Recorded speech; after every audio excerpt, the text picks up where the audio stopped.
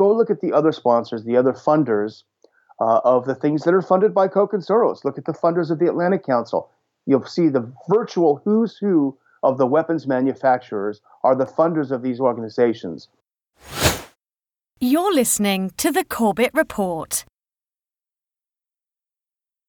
Welcome, friends. This is James Corbett, CorbettReport.com, and a conversation that's being recorded on the 3rd of March, 2020. And you will recall, if you cast your mind back to July 4th of last year, I released a video which I entitled Koch and Soros Team Up for World Peace, WTF, which was about the founding of the Quincy Institute for Responsible Statecraft, which Stephen Kinzer of the Boston Globe was telling us at the time was going to be, potentially, at least, a institute that would argue in the Washington Beltway think tank circle for peace, or at least on the peace side of the equation, for responsible statecraft. And you might remember that I was a little bit quizzical at the time.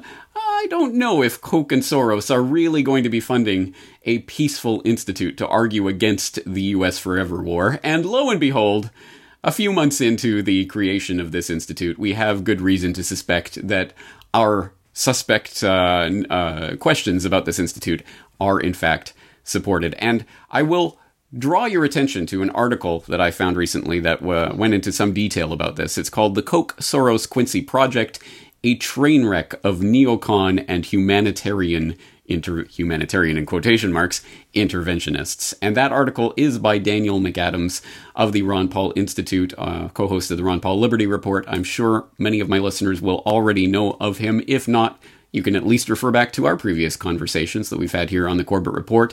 And I will, of course, direct you to the Ron Paul Institute and the Ron Paul Liberty Report. Daniel McAdams, thanks for joining us today. Thanks so much, James, for having me back on your program. I really enjoy your work. All right, well, let's get right into the meat and potatoes of this article. First, for people who didn't catch my video last year or haven't heard about it, what is the Koch-Soros-funded Quincy Institute for Responsible Statecraft? Well, it let's just say this, it sucked in a lot of people who are our friends, and as you mentioned in our private conversations, you could be burning some bridges with some people, and there are a lot of well-meaning people, and I think it just kind of shows how desperate some people are, but the idea, it was sold as an odd couple, and this is what I write in my article. Oh, this is an odd couple. The left-wing Soros and the right-wing Koch are putting their differences aside, and now they're going to fund a non-interventionist think tank. Well, the whole thing is bogus because Soros is not left-wing and Koch is not right-wing. They're both oligarchs. They're both people who spend billions of dollars overseas. And interestingly enough, they never fund anything that is at odds with official U.S. foreign policy, if you look at everything they do. So, from the very beginning, the idea that Koch and Soros would come together and save America from our endless interventionist foreign policy, a lot of people saw some red lights, and I was one of them, and I know you were as well, James. All right, so let's actually look at what they have accomplished so far or not accomplished. And you point in your article to a conference that they recently put together and what it shows about the type of people that they're relying on. Tell us a little bit about that. Yeah, this is a foreign policy they conference that they put on just last week.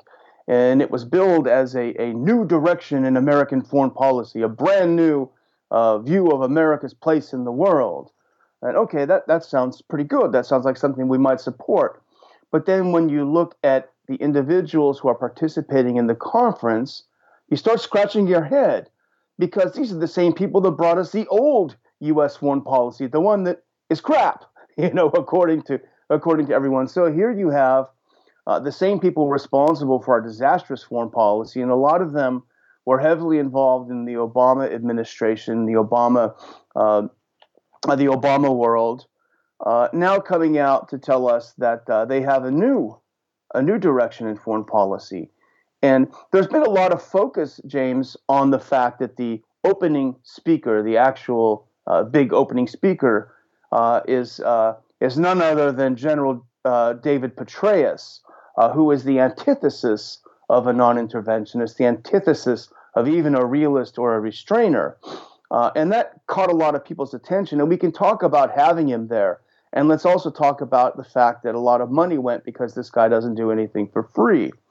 But I think that is kind of missing the point, because the real point of criticism for the conference is not that they paid someone like David Petraeus, who some people call a war criminal, probably rightly so, to come and give a talk without, by the way, and we can talk about this too, James, without having someone next to him to dispute what he's saying. There wasn't a debate. He was throwing some softball questions from the editor of Foreign Policy magazine. It was basically a love fest, and he walked off the stage. But the problem is deeper than that. The problem is philosophical, because the aim of this conference was really not a new U.S. foreign policy. It was basically to dress up the old U.S. foreign policy in a way that's more acceptable to the elites in the Beltway. And that's what it was all about. The audience were Beltway elites. It was yet another one of these events where all of the Beltway elites get together, shake each other's hands, smile, say how wonderful things are. Where are you now? Oh, I'm at Brookings, et cetera, et cetera. That's what it was. It's a philosophical deficit in the entire creation of Quincy that is the problem, not just the Petraeus thing, which itself is pretty low-hanging fruit if you want to criticize it. So let's address that philosophical issue. What would an actually new vision of America in the world look like, and how does the Quincy Institute fail to deliver on that vision? Well, a new vision would be a non-interventionist foreign policy. What they like to use are terms like realism and restraint. And the thing about that term is those terms is that doesn't mean anything. They're absolutely meaningless terms, because anything could be packaged as a realist or a restrained approach. Oh, okay, we're not going to bomb Syria back to the Stone Age.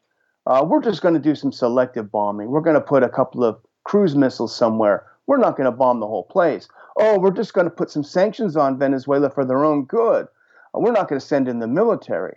Of course, sanctions are an act of war. So the whole concept is wrong, and it goes down to the actual chairman of the Quincy Institute, a woman called Susan DiMaggio, and she opened the conference by talking a little bit about Quincy, and she starts by saying, and I'm quoting her because I watched most of the conference. The purpose of Quincy Institute is to bring about a fundamental reorientation of foreign policy, of U.S. foreign policy, based on a peaceful and robust engagement with the world.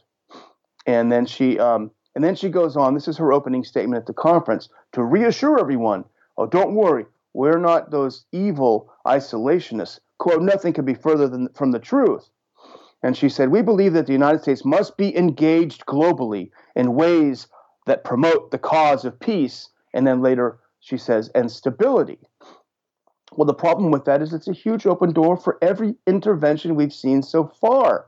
Every single intervention from Syria to Ukraine to Libya to Venezuela, Bolivia, everywhere could fall into that category. You could make a good argument, especially if you believe the media hype and the propaganda about each of these issues. So essentially, she says nothing that would change our mind, that would change U.S. foreign policy.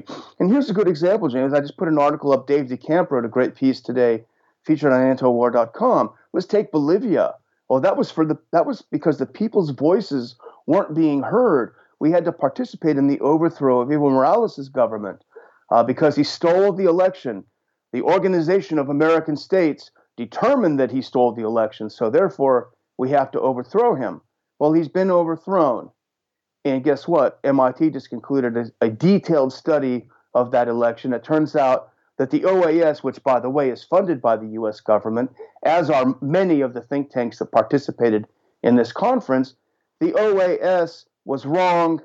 They lied, I would say. There was no cheating in the election. Oh well, too bad. That's just another one that we, got it wrong.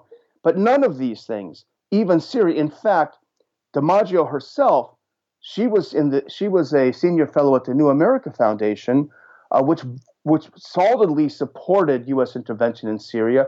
They were for no-fly zones. They were for partitioning the country. So nothing that she said to explain how they were different really said anything about how they were different.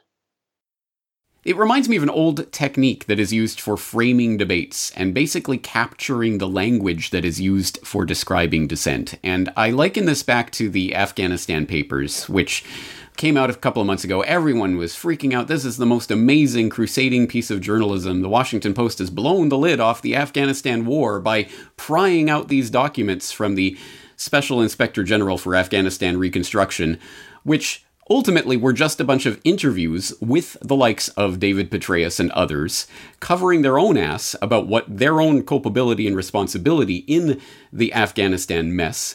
And it was literally part of a project called Lessons Learned, which was about how we can apply the lessons of Afghanistan to future regime change operations, which for some reason, again, I saw the anti-war crowd swallowing this up. Yay, the Afghanistan papers, when in fact it was internal US government propaganda that ultimately bolstered all of the narratives. It threw a few crumbs out. Oh, we're spending money, too much money. We're spending it in the wrong way, rather than questioning the fundamental assumptions that led to the war in the first place. Exactly as the Quincy Institute is now taking this word of peace and using it to sell, essentially, as you point out in your article, an extension of the Forever War. Can you talk a little bit about the framing of the debate that's going on here? Well, I couldn't say it better than you could, James. That's the whole point. Let's not forget the Washington Post isn't about to do anything to change America's foreign policy. So one should be immediately question the motive in this. And it's the same thing that the Quincy Institute does. It's basically whitewashing a disastrous foreign policy so we can continue to do what we've been doing, what Washington has been doing, yet call it something different. And I think what's interesting in DiMaggio's introduction at the conference is that she said Quincy brings together progressives, centrists, and conservatives. She never said libertarians. She never said anti-war people. So it explicitly doesn't bring those people together. Those people are not welcome. And in fact, there wasn't a single non-interventionist on any single panel of the event. In fact, most of the speakers were in favor of more war and more interventions overseas. So it's amazing. But, you know, this is something, James, I'm sure you know this. Every few years, there'll be an article from a neocon saying, don't call us neocons anymore. It's so mean and rude. It's because the name is a pejorative, just like being called John Bolton. Nobody wants to be called John Bolton. So these guys want to do the same thing because they're all in the same club. They're all in the same Beltway club. They want to keep doing the same thing and call it something different. And try to, as I say in the article, try to hope that the rubes over in flyover country don't notice the difference. So that's exactly what the case is. That's exactly what the Afghanistan papers, although there was some valuable information in there that we could use for our purpose. But overall, you're right. It's about whitewashing so they can continue to pursue such a terrible policy.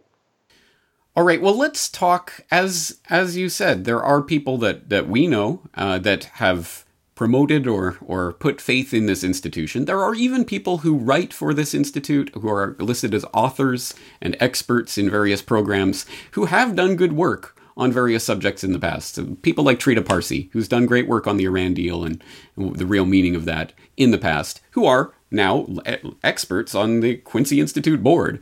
What do we say to people who are actually supporting this institute at this point, now that we know where they are taking the framing of this debate? Well, they have to examine what they really think. You know, Dr. Paul, when he was in Congress, he always had the view of that if there was a piece of legislation that brings us in the direction of something positive, then he would be inclined to support it. And so the argument could be made that this brings us in the direction of a different foreign policy. I disagree with that argument because I think you have to strike the root and go to the founding. The organization was founded by two people who was funded primarily by two people who that is the last thing they would want in the world.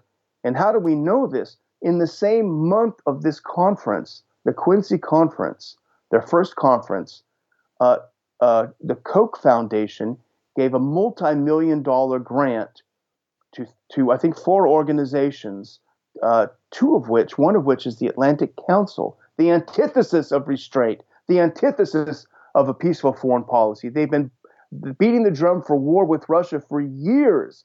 They gave it to them, and then they gave some millions to the Rand Corporation, which also gets, I wrote this down because I couldn't believe it, $300 million in government grants. U.S. government grants. It's an extension of the U.S. government. This is what Koch gave the same month that conference is coming out. You look at someone like George Soros. He also funds the Atlantic Council. He funds the Center for American Progress, which, as I mentioned, I wrote a couple things down about them. They oppose troop withdrawal from Syria. They promote the lie that Assad used chemical weapons on his own people. They demand that Assad be removed from power. These are all papers from the Center for American Progress, now just called American Progress. Or no, New America. Sorry, New America. Support the partition of Syria. Support, quote, aggressive diplomacy. Promote the lie that Russia invaded Ukraine, and so on and so on. These are the people that are being funded by Soros and Koch. But we're supposed to believe that somehow this is sort of like Hegel, right? But here's another thing, by the way, James. But let's not forget this. You see all the names on the marquee of who funded the conference. Also saw something called the Pivotal Foundation, which was a major sponsor. And I wasn't familiar with them, so I went and took a look and see what they were all about. They are the major donor to, ding ding, the McCain Foundation. They were listed in the very top category of donors, having given over $100,000 to the McCain Institute, one of the epicenters of neoconservative interventionist thought. These are the funders and the sponsors of this event. So, come on. It's Wood's Law in action. No matter who you vote for, you always get John McCain. Well, no matter who you sponsor, you always get John McCain. You can't get rid of him. Absolutely incredible. Well, let's do a compare and contrast then. We have the Quincy Institute for Responsible Statecraft, and we see what they're getting up to. We have the Ron Paul Institute for Peace and Prosperity, which is not generating headlines in the mainstream press. No one's heralding this as a new chance to end U.S. foreign policy interventionism or whatever. But that's exactly what it is. So what is the Ron Paul Institute for? What was it founded for? What does it do? Well, we got a couple of headlines when we started because they were a little bit worried. Jamie Kirchhoff and his crew smeared us as, I don't know, probably white nationalists or some ridiculous, some ridiculous slur that they could put on. Of course, I'm sure they dug up the old Ron Paul newsletters, ad nauseum. But then they've been able to ignore us because we're not a Beltway organization. We don't have millions of dollars that we can throw around in a conference like this. We do hold conferences and we do have a full house, but we have a philosophical perspective, and it's very, very specific. It's not using the word restraint. Oh, we just want to change things a little bit. No, we want a non-interventionist foreign policy. We also say, by the way, that we are not isolationists because we're not. But even in one of the debates, it was actually the guy from the Koch Foundation. I'm sure he's not a bad guy. He's not an evil guy. But he said, oh, it's not just government diplomacy. We want the civil society to be out engaged in diplomacy overseas. Well, as you know, the NGOs are mostly funded by the U.S. government, the ones that act overseas. So what we want is a non-interventionist foreign policy where the government doesn't do anything. But we want the American businessman, the American tourist, the American student, traveler to go overseas. And that's the kind of diplomacy we want because it's pure diplomacy. It's not using coercion, which is everything the U.S. government does overseas is coercion. All right. Well, there's so much more for people to dig in about this topic. Are there any resources you'd like to recommend people who are interested in an actual foreign policy that doesn't have to do with interventionism and forever war? Well, certainly the Ron Paul Liberty Report, which we broadcast every workday in the week, Monday through Friday on YouTube Live, is something I would go to. But, at the Ron Paul Institute website, we try to put up 3 or 4 articles a day that are, a lot of them are in-house written, but we also find some others and reprint them that we think basically with a few minutes of time and study, you can get a good handle on what's really going on in the world and how you should really think about it. Because the main thing to fight war is to fight war propaganda. And that is our main event. And certainly come out to see us at one of our conferences, which we hold 2 or 3 conferences a year. All right. Any final parting thoughts for people who are still on the fence about the Quincy Institute? Look, I understand the desperation that people feel to have a savior who's going to come and write a huge check and save us all from this. Trust me, I hate the idea. I hate the idea of having to look under every rock for a couple of dollars to keep things going. That's the nature of being anti-war. There's no money in being anti-war. There's money in promoting interventionism overseas. And if anyone doubts it, go look at the other sponsors, the other funders of the things that are funded by Koch and Soros. Look at the funders of the Atlantic Council. You'll see the virtual who's who of the weapons manufacturers are the funders of these organizations. Because what they want to do more than anything is rescue what they've been doing, the name having been sullied by their mistakes, and to be able to keep doing it. There's a ton of money there. There's not a lot of money in fighting for peace and for non-interventionism. But, take a look at how much debt we have. Take a look at the $1.2 trillion or more Pentagon budget every year that comes out of the pockets of every working man and woman in this country. That's money stolen from your children's college, from your dinner table. So that's the idea we're going to get across. These people are extraordinarily wealthy and powerful, and they want to maintain that power. And they'll do anything. They'll tell any lie to be able to maintain that power. And they will co-opt otherwise decent people like Kinzer, who I think is a great writer. People believe because they want to believe. Unfortunately, we're in a time where deceit is universal. So you have to be skeptical of everything. Be skeptical when you see a savior coming, because often when you look behind the mask, you see the horrible face of John McCain. So true, sadly. All right, the article once again is the Koch Soros Quincy Project, a train wreck of neocon and humanitarian interventionists. I do hope people will read it because there's a lot of detail in there, and you provide quite a few links and further information on this subject for people who are interested. It's at ronpaulinstitute.org. The link will be in the show notes for everyone who's interested in checking that out. Daniel McAdams, thank you again for your time today. Thank you so much. The Corbett Report is brought to you by the Corbett Report subscriber, a weekly newsletter featuring James Corbett's International Forecaster editorial, recommended reading and viewing, discounts on Corbett Report DVDs, and once a month, a subscriber-only video. Sign up today to start receiving your copy at corbettreport.com/support.